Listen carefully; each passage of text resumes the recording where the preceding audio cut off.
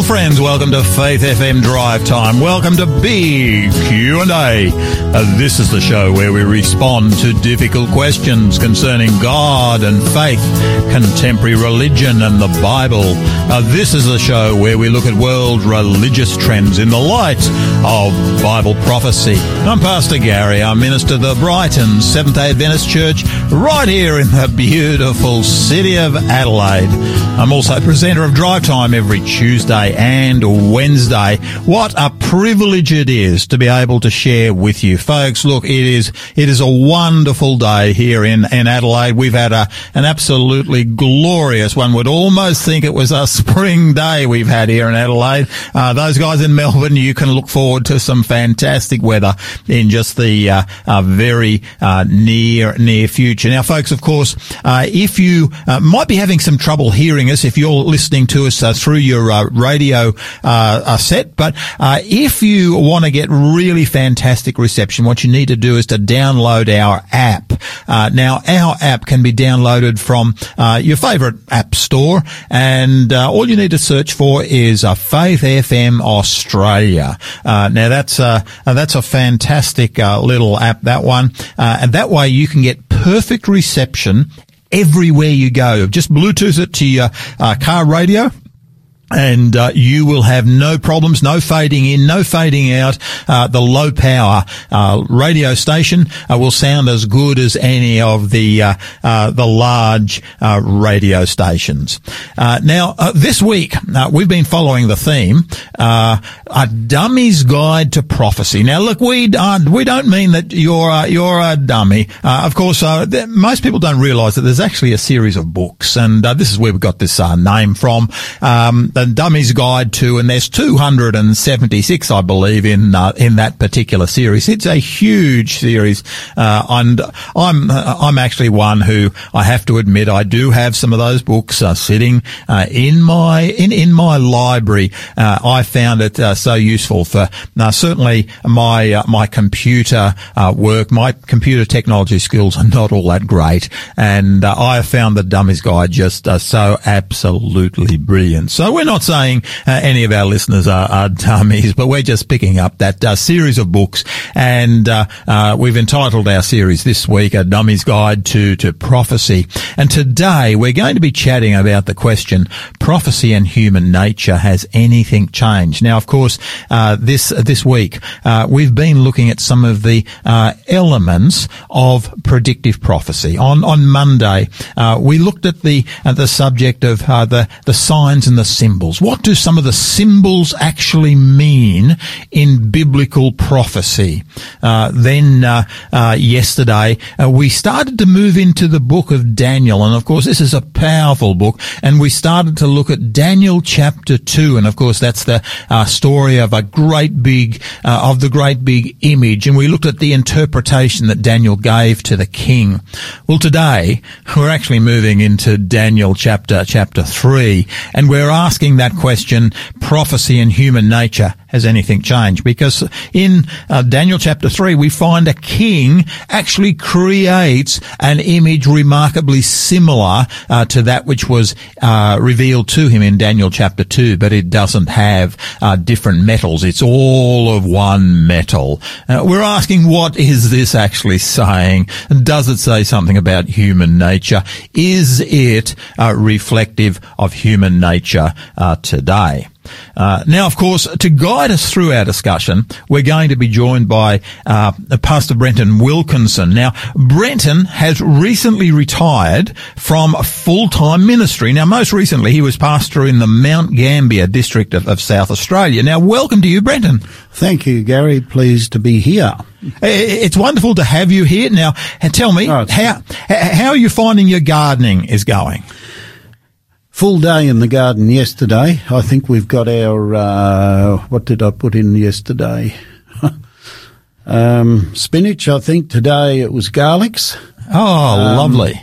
Also, I've been digging down the side of the shed because we're replacing our rainwater tanks, or tank, I should say, singular, with 2 tanks, plural.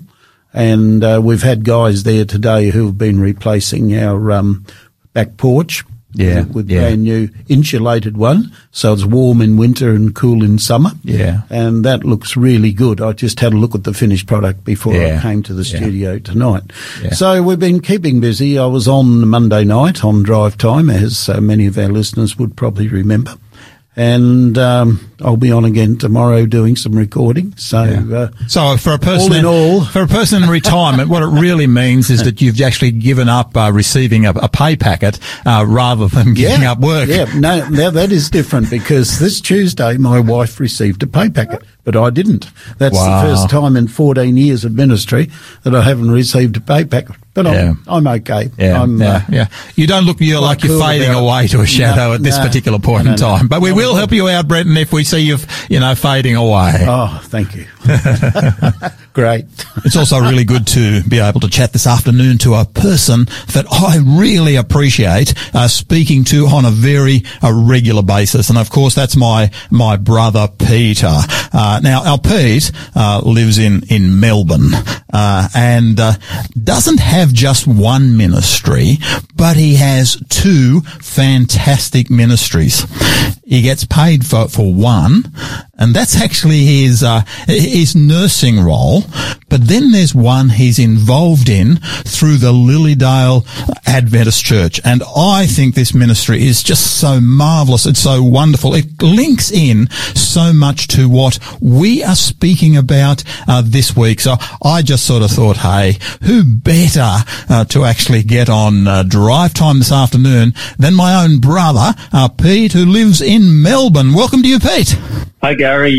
Glad to be to join you this afternoon. It's fantastic to have you on board. I've never actually spoken to you on air before, but to be able to share with you, I think, is an incredible blessing. How's the weather in Melbourne? Well, it's sunny for a change. I love living in Melbourne, but the winters are long, and I just crave for a bit of sunshine every so often. Now listen, Pete, one of the things the reason I'm wanting to chat to you this afternoon is that you've been developing what I believe is an absolutely fantastic ministry in literature distribution. Now, you've actually got a few ministries on the go. I believe you're involved with I know that you're involved with the whole bread run and giving bread to those who are really struggling. I know last Sunday I went to ring you up, and you were out delivering furniture to those who were in need.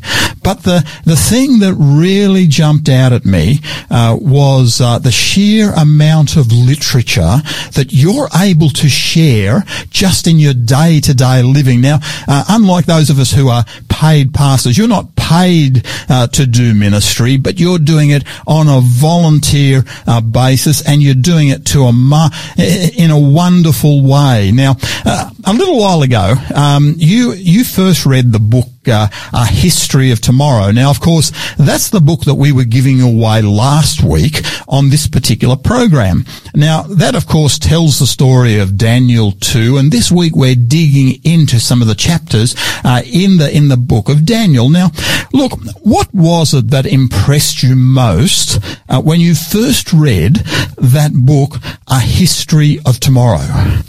I guess what impressed me was that it basically tells the history, the last 2,500 years of this Earth's history, and it shares briefly. It tells us what can we learn from history that we might be able to apply to the future, and what can we learn from history to use it as we look forward to events that are unfolding in the world today. It's a very compact little book. It's 34 pages. I love it because it can fit into your top pocket of your shirt. I just pull it out as I'm walking around, and if there's somebody that I strike up a conversation with and we touch on a spiritual theme, then I just share it with them and say, well, you might be interested in this. It's that easy. Pete, let's come to that in just a moment, because the thing that I know that I really appreciate about the ministry that you're involved in is the sheer intentionality of everything that you're actually doing, because, you're actually planning to give away literature, and A History of Tomorrow is one that at the present time you're finding incredible benefit with. Now, I really appreciate that you mentioned that this is not a big book. It's not a difficult book to read. How long would it take you to actually, in hours, how many hours do you think it'd take to actually read A History of Tomorrow? Well, when I give one away, I'll tell the person that it might take a couple of hours, somebody with a speed read could probably do it in 15 minutes, but for myself, it took me about 2 hours. Okay. Look, that is an easy book. This is an easy read book. This isn't a difficult book to read. But absolutely. Yep, absolutely. Pete, how many, now you were so impressed with this book that you went and bought some to give away. How many did you buy? I actually bought one book. Okay. So I thought, and somebody suggested I read it. And so I thought, well, anyway, so I just thought, I'll just go and buy one book. So I bought a copy. And at the back of the book is the author's email address. And so and he says there, if you have like more copies of this book for sharing, please email the author. So I thought, well, why not? So I contacted Julian. Julian Archer is the author. He gave me a quote for 300 books. So basically they're a compact little book, as you already know. One box is, they can fit 300 into one box. So he contacted the publisher. I paid him, and it was from their warehouse. Yeah.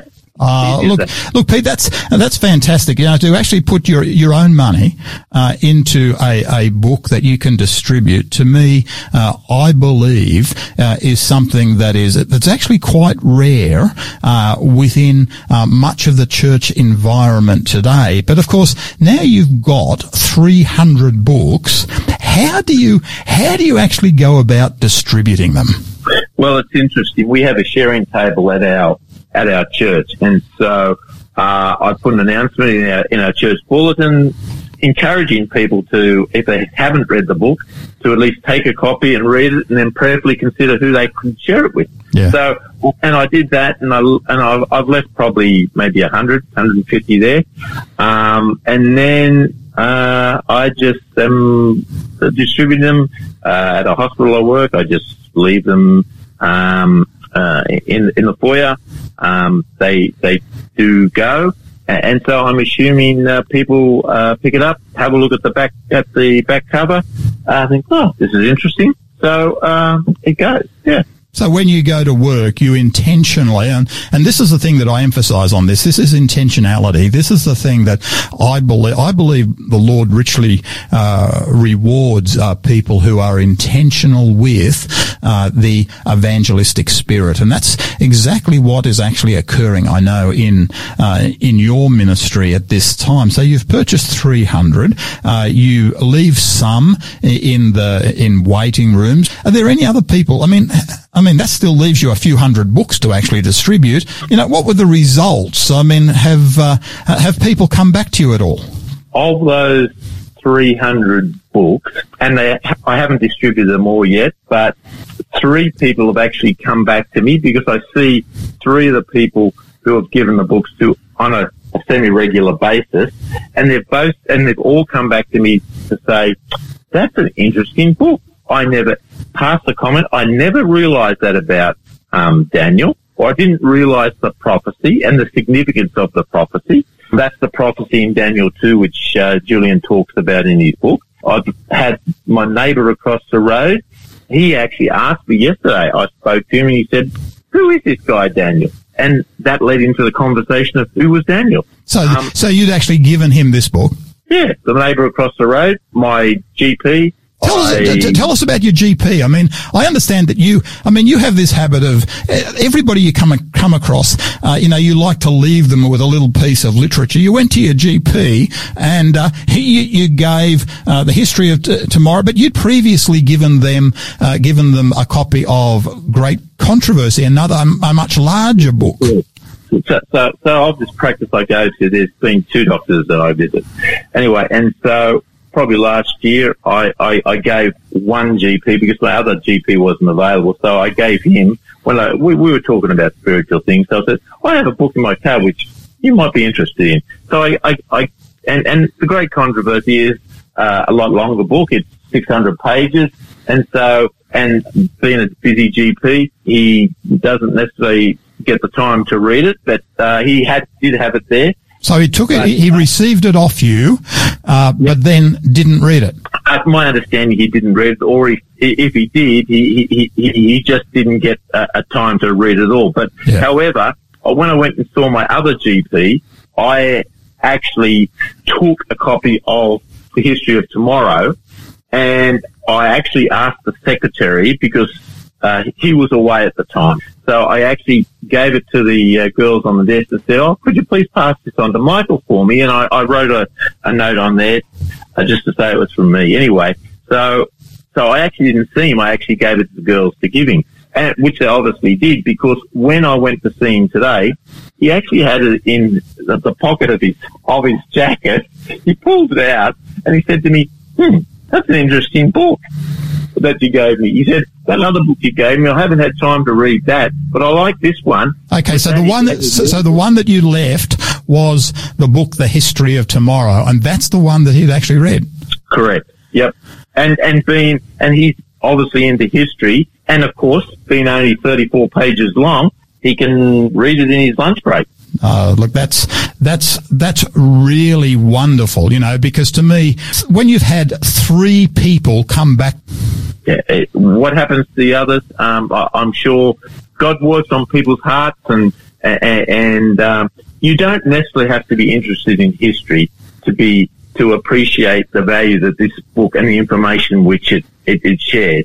If you're just interested in where we're headed as a society, and you really need to read this book. It will open your eyes and it'll leave you looking for more. You'll be asking more questions and you'll be looking for the answers to those.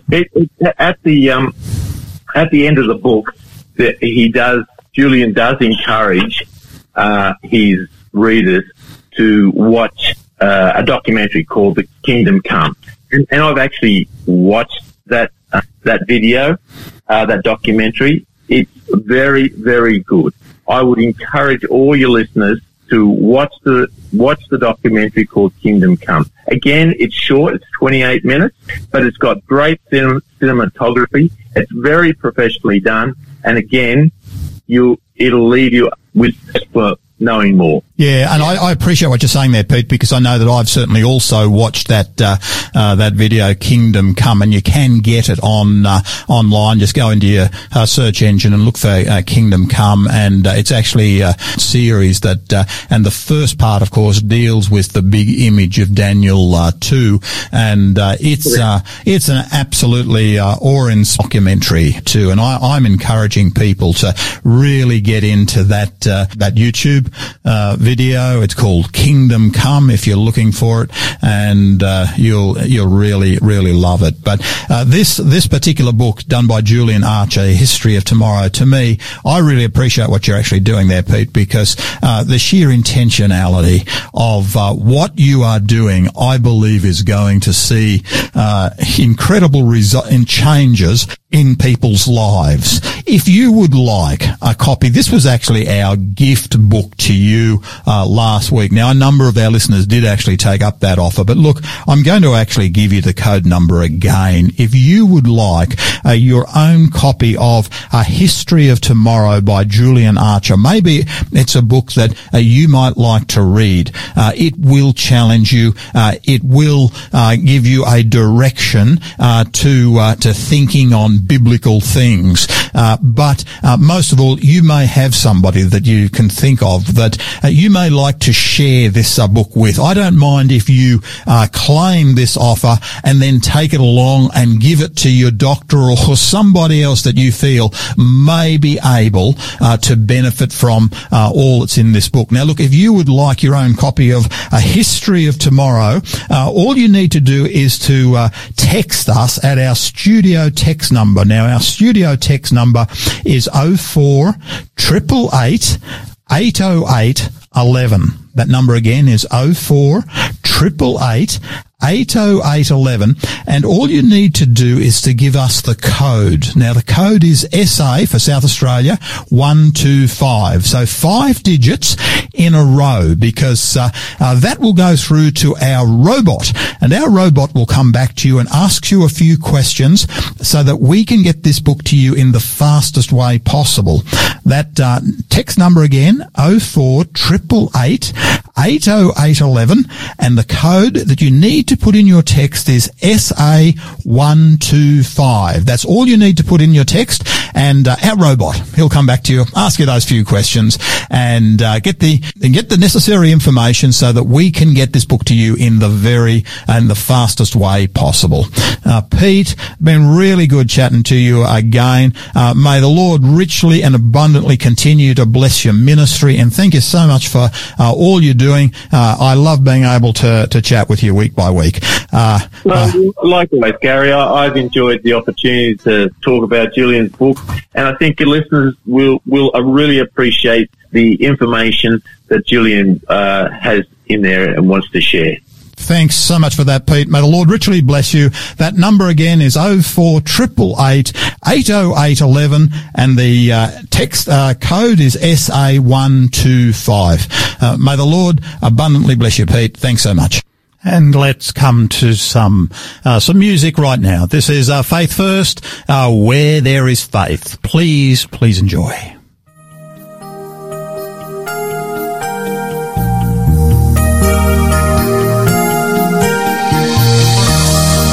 I believe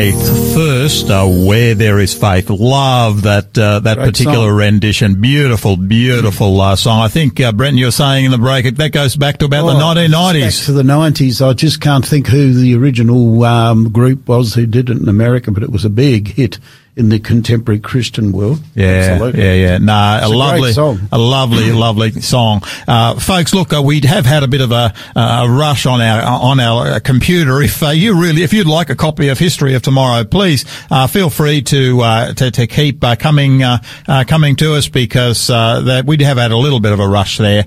And that book again is History of Tomorrow. If you would like that book, don't forget our text number is 04888 80811, and the code that you need to put in your text is SA 125. No gap between the SA and the 125. And our computer will, our robot, he'll contact you and get your information so that we can get this book to you really quickly. I would recommend this book to you. It really does look at the direction this world is heading, and it is so clear, it's concise, it's easy, and it's simple to read. You'll love it. A History of Tomorrow. If you'd like that book, 04888 80811, and the code is SA125. Now, you are listening to Faith FM Drive Time, big Q&A with Pastor Garry, and my co-host today is Pastor Brenton Wilkinson, and Brenton has recently retired from full-time ministry. Most recently, he was a pastor in the Mount Gambier district here in South Australia. And this week we've been following the theme, The Dummy's Guide to Prophecy. Now, that's out of respect to the Dummy's books, not our people, because we don't have any dumb people on our show. Today, we're chatting on the question, prophecy and human nature. Has anything changed? Now, of course, this week, on Monday, we started by looking at the what are the symbols, the big symbols of Bible prophecy. Yesterday, we looked at a huge image in Daniel chapter 2, divided into four different metals that King Nebuchadnezzar had, that Daniel interpreted for him. Today, Brenton, you're going to take us through a Bible study where we're looking at Daniel chapter 3. And of course, in this chapter, we've got the king, and now comes out, and he essentially recreates the image that he saw in Daniel chapter 2, but this time it's only of one metal. What's really going on? What's really going on is that Daniel has given Nebuchadnezzar, as you touched on last night, a very, very clear picture of what the future of the world was. Perhaps the significant text in Daniel 2 is the one that says, "And after you will come another kingdom inferior to yours." Yeah. Now, remember, you're dealing with the most powerful despot on earth at this particular point in time. Here's something for our listeners to think about as they're thinking about this particular subject. The dream in Daniel chapter 2 was in the second year of Nebuchadnezzar's reign. We don't know precisely when Daniel chapter 3 took place, but most of my research suggests to me that there may have been, Garry, a gap of 9 or 10 years between the revealing of the Daniel chapter 2 image, which Nebuchadnezzar received in a dream or in a vision, and Daniel chapter 3, which is no vision.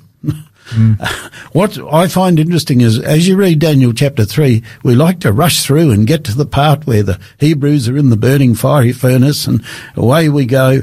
We miss a lot of what I call the human interest side of things. In Daniel chapter 3, as you touched on just a minute ago, what you've got is you've got an image 30 metres high made wholly of gold. Now, this is huge, isn't it? It's huge because you would have touched on it with Marty yesterday. The head was of gold. And, of course, Daniel, standing before Nebuchadnezzar, says to him, "You are the head of gold." Can you imagine? I imagine he had a big throne room, because I'll tell you what, if he hadn't have had, I reckon his head would have swelled so much he would have had trouble getting out the door. Exactly. So you are the head of gold. Now, some years later, he is building an image. Really what he's saying here, I believe, is there's a degree of arrogance and hubris in what is taking place here. He's saying, so, I remember very clearly, even though it was a few years ago that you gave me this, I remember very clearly that I was told there would come a time when my image, my kingdom, would be superseded by another kingdom inferior to mine. Well, I'll tell you what, that's not going to happen. That's not happening. That's not happening. So he makes a whole image of gold. This is where...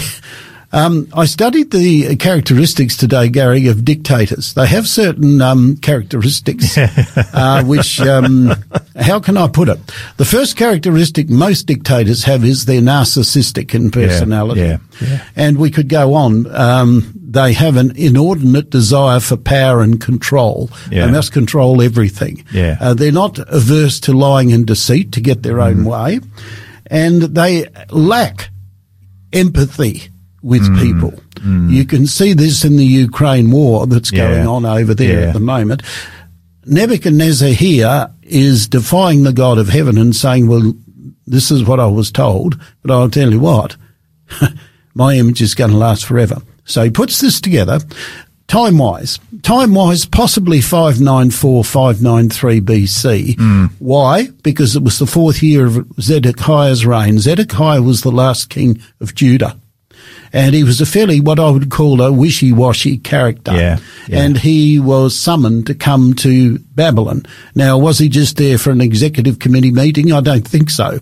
I think possibly, and we can't prove it, but we think it highly likely that round about this time was the time the image was put together.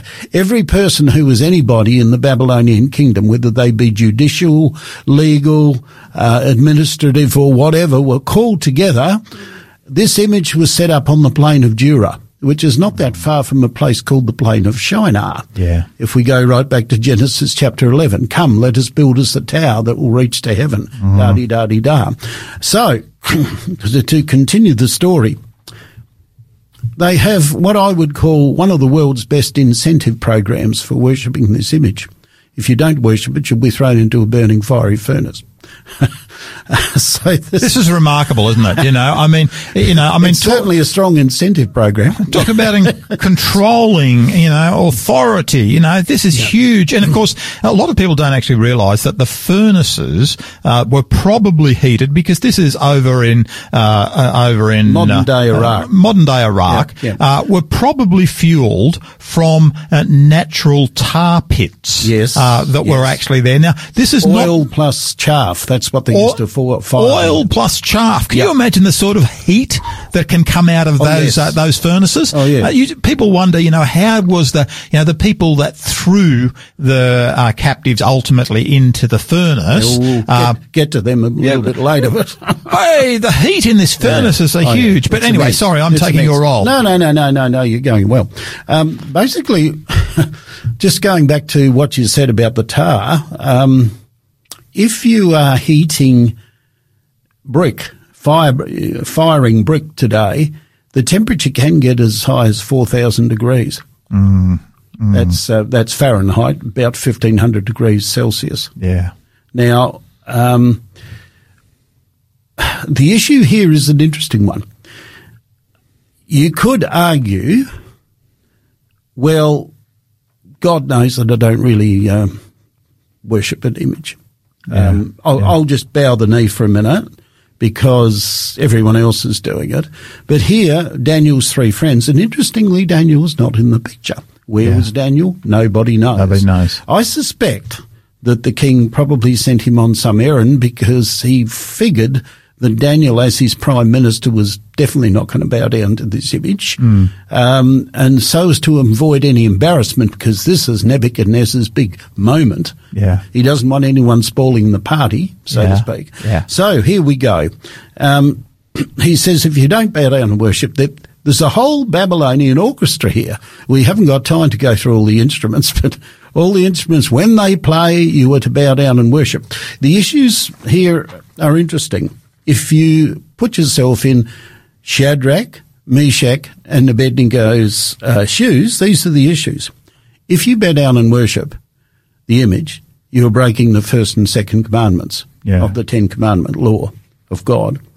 Number 2, you're acknowledging the king is supreme. because that was the whole purpose of the thing. Number 3, it's a denial of the true God. Yeah. One of the 10 commandments, the second one, says you shall not bow down and worship graven images. Yeah. Number 4, it's recognising Babylon's gods as being superior to the true God. So these were the issues that they were dealing with. Anyway, to cut the story short, the music plays, everybody bows down, bar 3. Then we find a group known as the Chaldeans. Now, this is interesting because professionally, Shadrach, Meshach, Abednego, and Daniel were all part of the Chaldeans. They were promoted as a result of what happened in Daniel chapter 1 and Daniel being able to reveal the king's dream in Daniel chapter 2. These men were promoted to what we would call the elite. Today we would call it the elite section of... They actually spoke a different language from the common language that was used in Babylonia at that particular time. So they come to the king and they say, King, are you aware that there are 3 guys who didn't bow down and worship when the music played? Yeah. Have you thought about this, King? Have you thought about the fact that these guys are prisoners?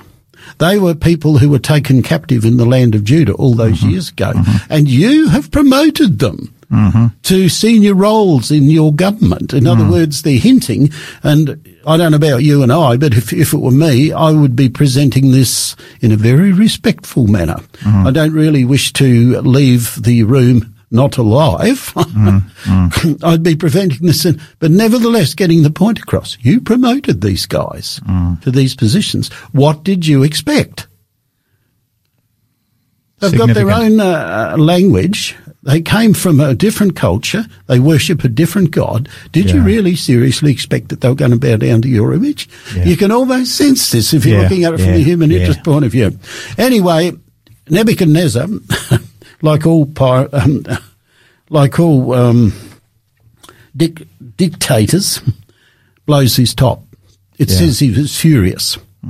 And he called them and he said, is it true that you do not worship my gods? Now, I don't know, Garry, you and I weren't there, but this man had had them in his employ probably for 7 or 8 years. He must have had some sort of an idea of their administrative abilities. And surely he must have had some sort of an idea of their religious faith. So to make the comment, is it true that you do not worship the gods that or the God that I have set up, suggests to me that he's really saying, you know what, guys? You're only in the position you're in now because of my benefactor role. I've promoted you. I've placed you in the positions that you're in now. Now, what is it? Why can't you just bow down and worship this golden image that I've set up? Because you owe everything to me. You could very easily, I could have brought you to Babylon and executed you. So these are some of the human interest issues that that are taking place here. And in verse 16 to 18, as you know, we haven't got time to read it, so I'll quote it as best I can. They say, King, O King, live forever. They greet him respectfully. They say, we don't have any need to go into a huddle, so to speak, to discuss this matter. The God that we serve is able to deliver us from your burning fiery furnace. But even if he does not, we are not going to bow down and worship your image. Now, this is interesting. What's interesting about this is their relationship with the true God. Their relationship is built on trust. Their relationship, they did not know. Their opening gambit or their opening comment where they said, he is able, suggests that we are not sure ourselves of the outcome. We are not sure whether God is going to deliver us from your burning fiery furnace or not. He can. We're quite confident that he's quite able to do that. But we're not 100% sure whether according to God's will and God's plan, this is the way that it is to go. This is a wonderful example, isn't it? I think it is. Of faith. You know, this whole thing, I mean, today we would, you know, you call it trust, and that certainly is that. But of course, today we would call this faith. You know, here we've got three guys, they're being harassed by the state. They're being harassed by the state to do that which the state says is is a reasonable expectation. But they take a stand and say, no, this is not a reasonable expectation. Mm-hmm. This is something that we have to stand against. Yes. You see, what King Nebuchadnezzar is actually doing here, he's got an image, it's entirely of gold that they're being called on to worship. He's actually rebelling himself against the God of heaven. Yes. The God of heaven has said there's going to be 4 consecutive kingdoms and then a divided kingdom until finally the image rock itself comes along and smashes is destroyed. Mm. And you get this picture that God says this is what's going to happen, but Nebuchadnezzar comes along and he says, no, he says, you've got it all wrong. This image isn't going to be 4 parts and then a divided kingdom, then a destroyed. What it's going to be, it's all going to be of gold. It's all going to be about me. It's perpetual. The kingdom is eternal. It's perpetual. Yeah. That's what he's saying. Now, it's interesting that before they go into the furnace, and we'll get to that a little bit later in our study, he basically says something interesting in the latter part of verse 15, and he says, and who is the God who is able to deliver you from my hand? What a powerful statement. Look, let's leave it just there. I think and let's come to some music. This is the Forbes family. The song is Pass Me Not. Beautiful song. Please enjoy, and then we will come back for the top of the hour.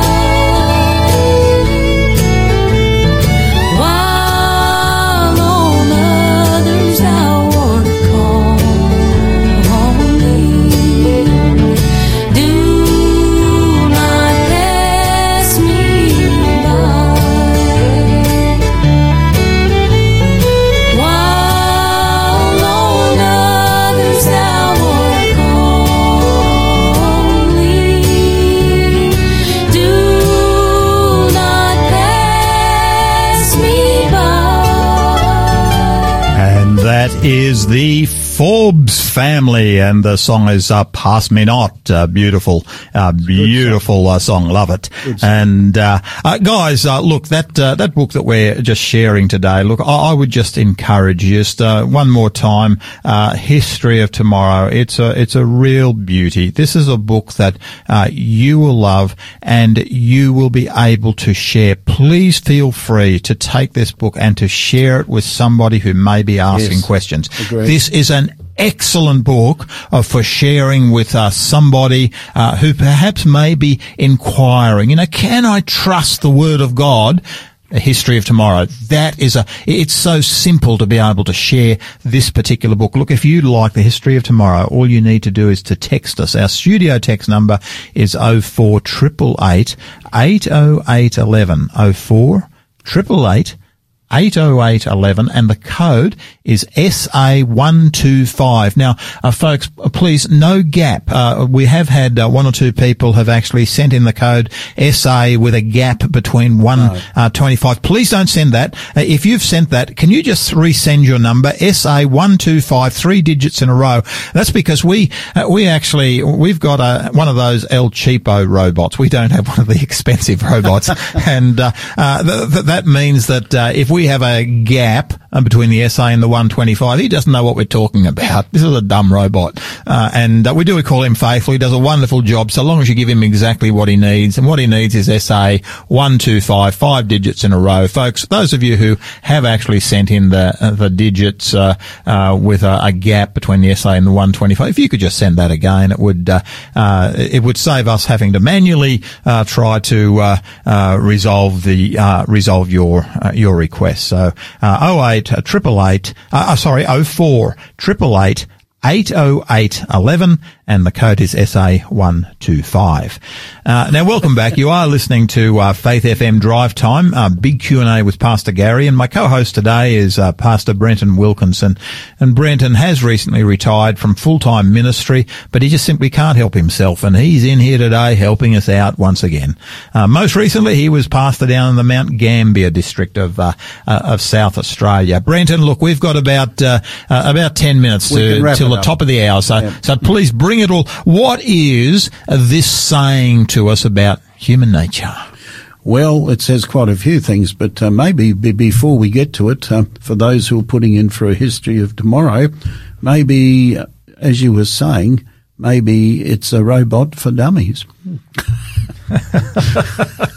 You said he's not very bright. Yeah, no, that's a robot. That's our robot. Oh, dear, our robot, yeah. Anyway, what does it say to us today? Well, it tells us that human nature hasn't changed, but because anybody who's been studying what's been going on in Russia since the attempted mutiny about 2 weeks ago, it's rather interesting to observe how Putin is handling the situation, or maybe not handling the situation as best you can sort of work out. Has human nature changed since then? The desire to control, the desire to force your opinions on others and make them subservient to them, or recognizing them, has not changed. That's one thing that hasn't changed. What you get here is that Nebuchadnezzar, after these guys say to him in verse 18, but even if our God does not see fit to rescue us from the burning fiery furnace, we are not going to bow down and worship your image. Yeah. It says in the next verse that he was furious, and I think some Bible versions use the word, his attitude towards them changed. Now, the fact that he gave them a second chance in the first place, I doubt seriously, Garry, whether he would have given anybody else a second chance. Yeah. The fact that he's more or less saying, look, I might be a dictator and I might be omnipotent, so to speak, but I'm a reasonable man. Look, I'll give you another chance. If you bow down and worship, next time the orchestra plays, everything will be okay. And they cut him off at the pass, so to speak, by saying, King, we don't really need to discuss this. We're not going to bow down and worship you. So what does he do? He commands his commanders to heat the furnace 7 times hotter. Now, here's the problem as I see it. Number one, it's already hot enough to kill anybody thrown into it. So heating it 7 times hotter. Who's going to be standing there with the thermometer saying 1 time, 2 times, 3 times, 4 times, getting there, King, 5 times, 6 times? Yeah. We know what happened because he commanded the strongest men of his army to bind these guys hand and foot, fully clothed, and throw them into the burning fiery furnace. What happened to the guys? They were killed by the intense heat. That's those who threw them in. They're the strongest men in his army. It also tells you another thing about despots, a complete lack of, shall we say, empathy for human life. Yeah.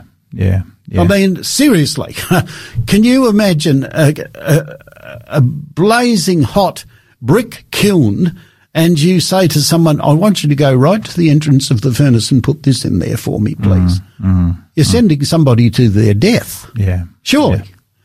Yeah. So, but this really says something about humanity, isn't it? You know, it does. Because without the Spirit of God, they're cruel, callous. Cruel and callous is what humanity is. And this isn't just true for despots. You know, it's not just true for despots. You know, I think of even those that, you know, went and, if you like, told tales on Shadrach, Meshach and Abednego, you know, some of the officials who went to the king, you know, did you not say, O king, that, you know, these, you know, what we're finding here is there is something occurring whereby these individuals wish to maybe have themselves promoted, because if there are 3 vacancies at the very top, then someone is going to have to fill it. You know, this political, dynamic is one that infects humanity, and not for Nothing positive. Has changed. Exactly. Nothing has changed. I worked in the government. I do understand a bit.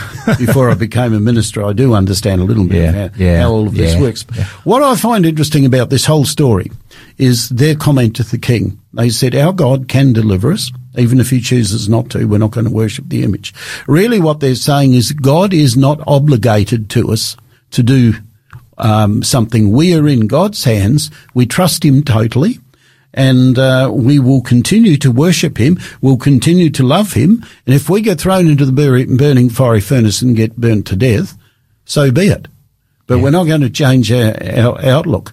The king hasn't changed his, and they haven't changed theirs. But of course, the end of the story is the king I don't know. If we was on social media today, I reckon it would have gone viral. Yes. If someone had photographed the king's face and put it on Twitter, FaceTime, Facebook, whatever.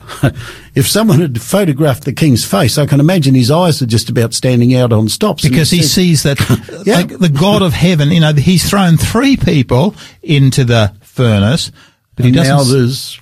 There's 4 in there, and the 4th looks like the Son of God. You know, how does he recognize what the Son of God is?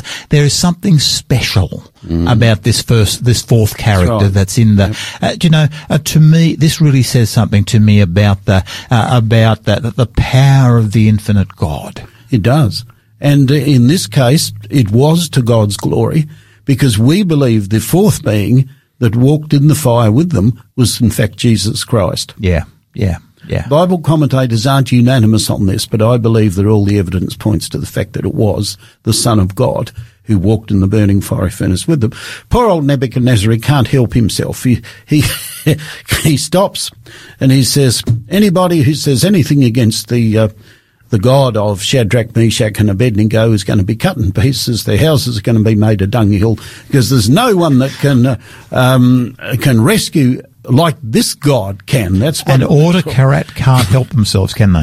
Do you know? They can't help themselves. He had no right to command that from remember all the people who have bowed down? They've seen this. Just as he didn't have the authority to be able to command the worship in the first place, so at the very end of the story, he has no authority to be able to command the worship of even the Most High God. This is contrary to the character of God. You know, to me, Brenton, as I look at the Word of God, I just sort of see a character of God being displayed where force is anathema to the God of heaven. It's a very good example, this story, of how force should not be used.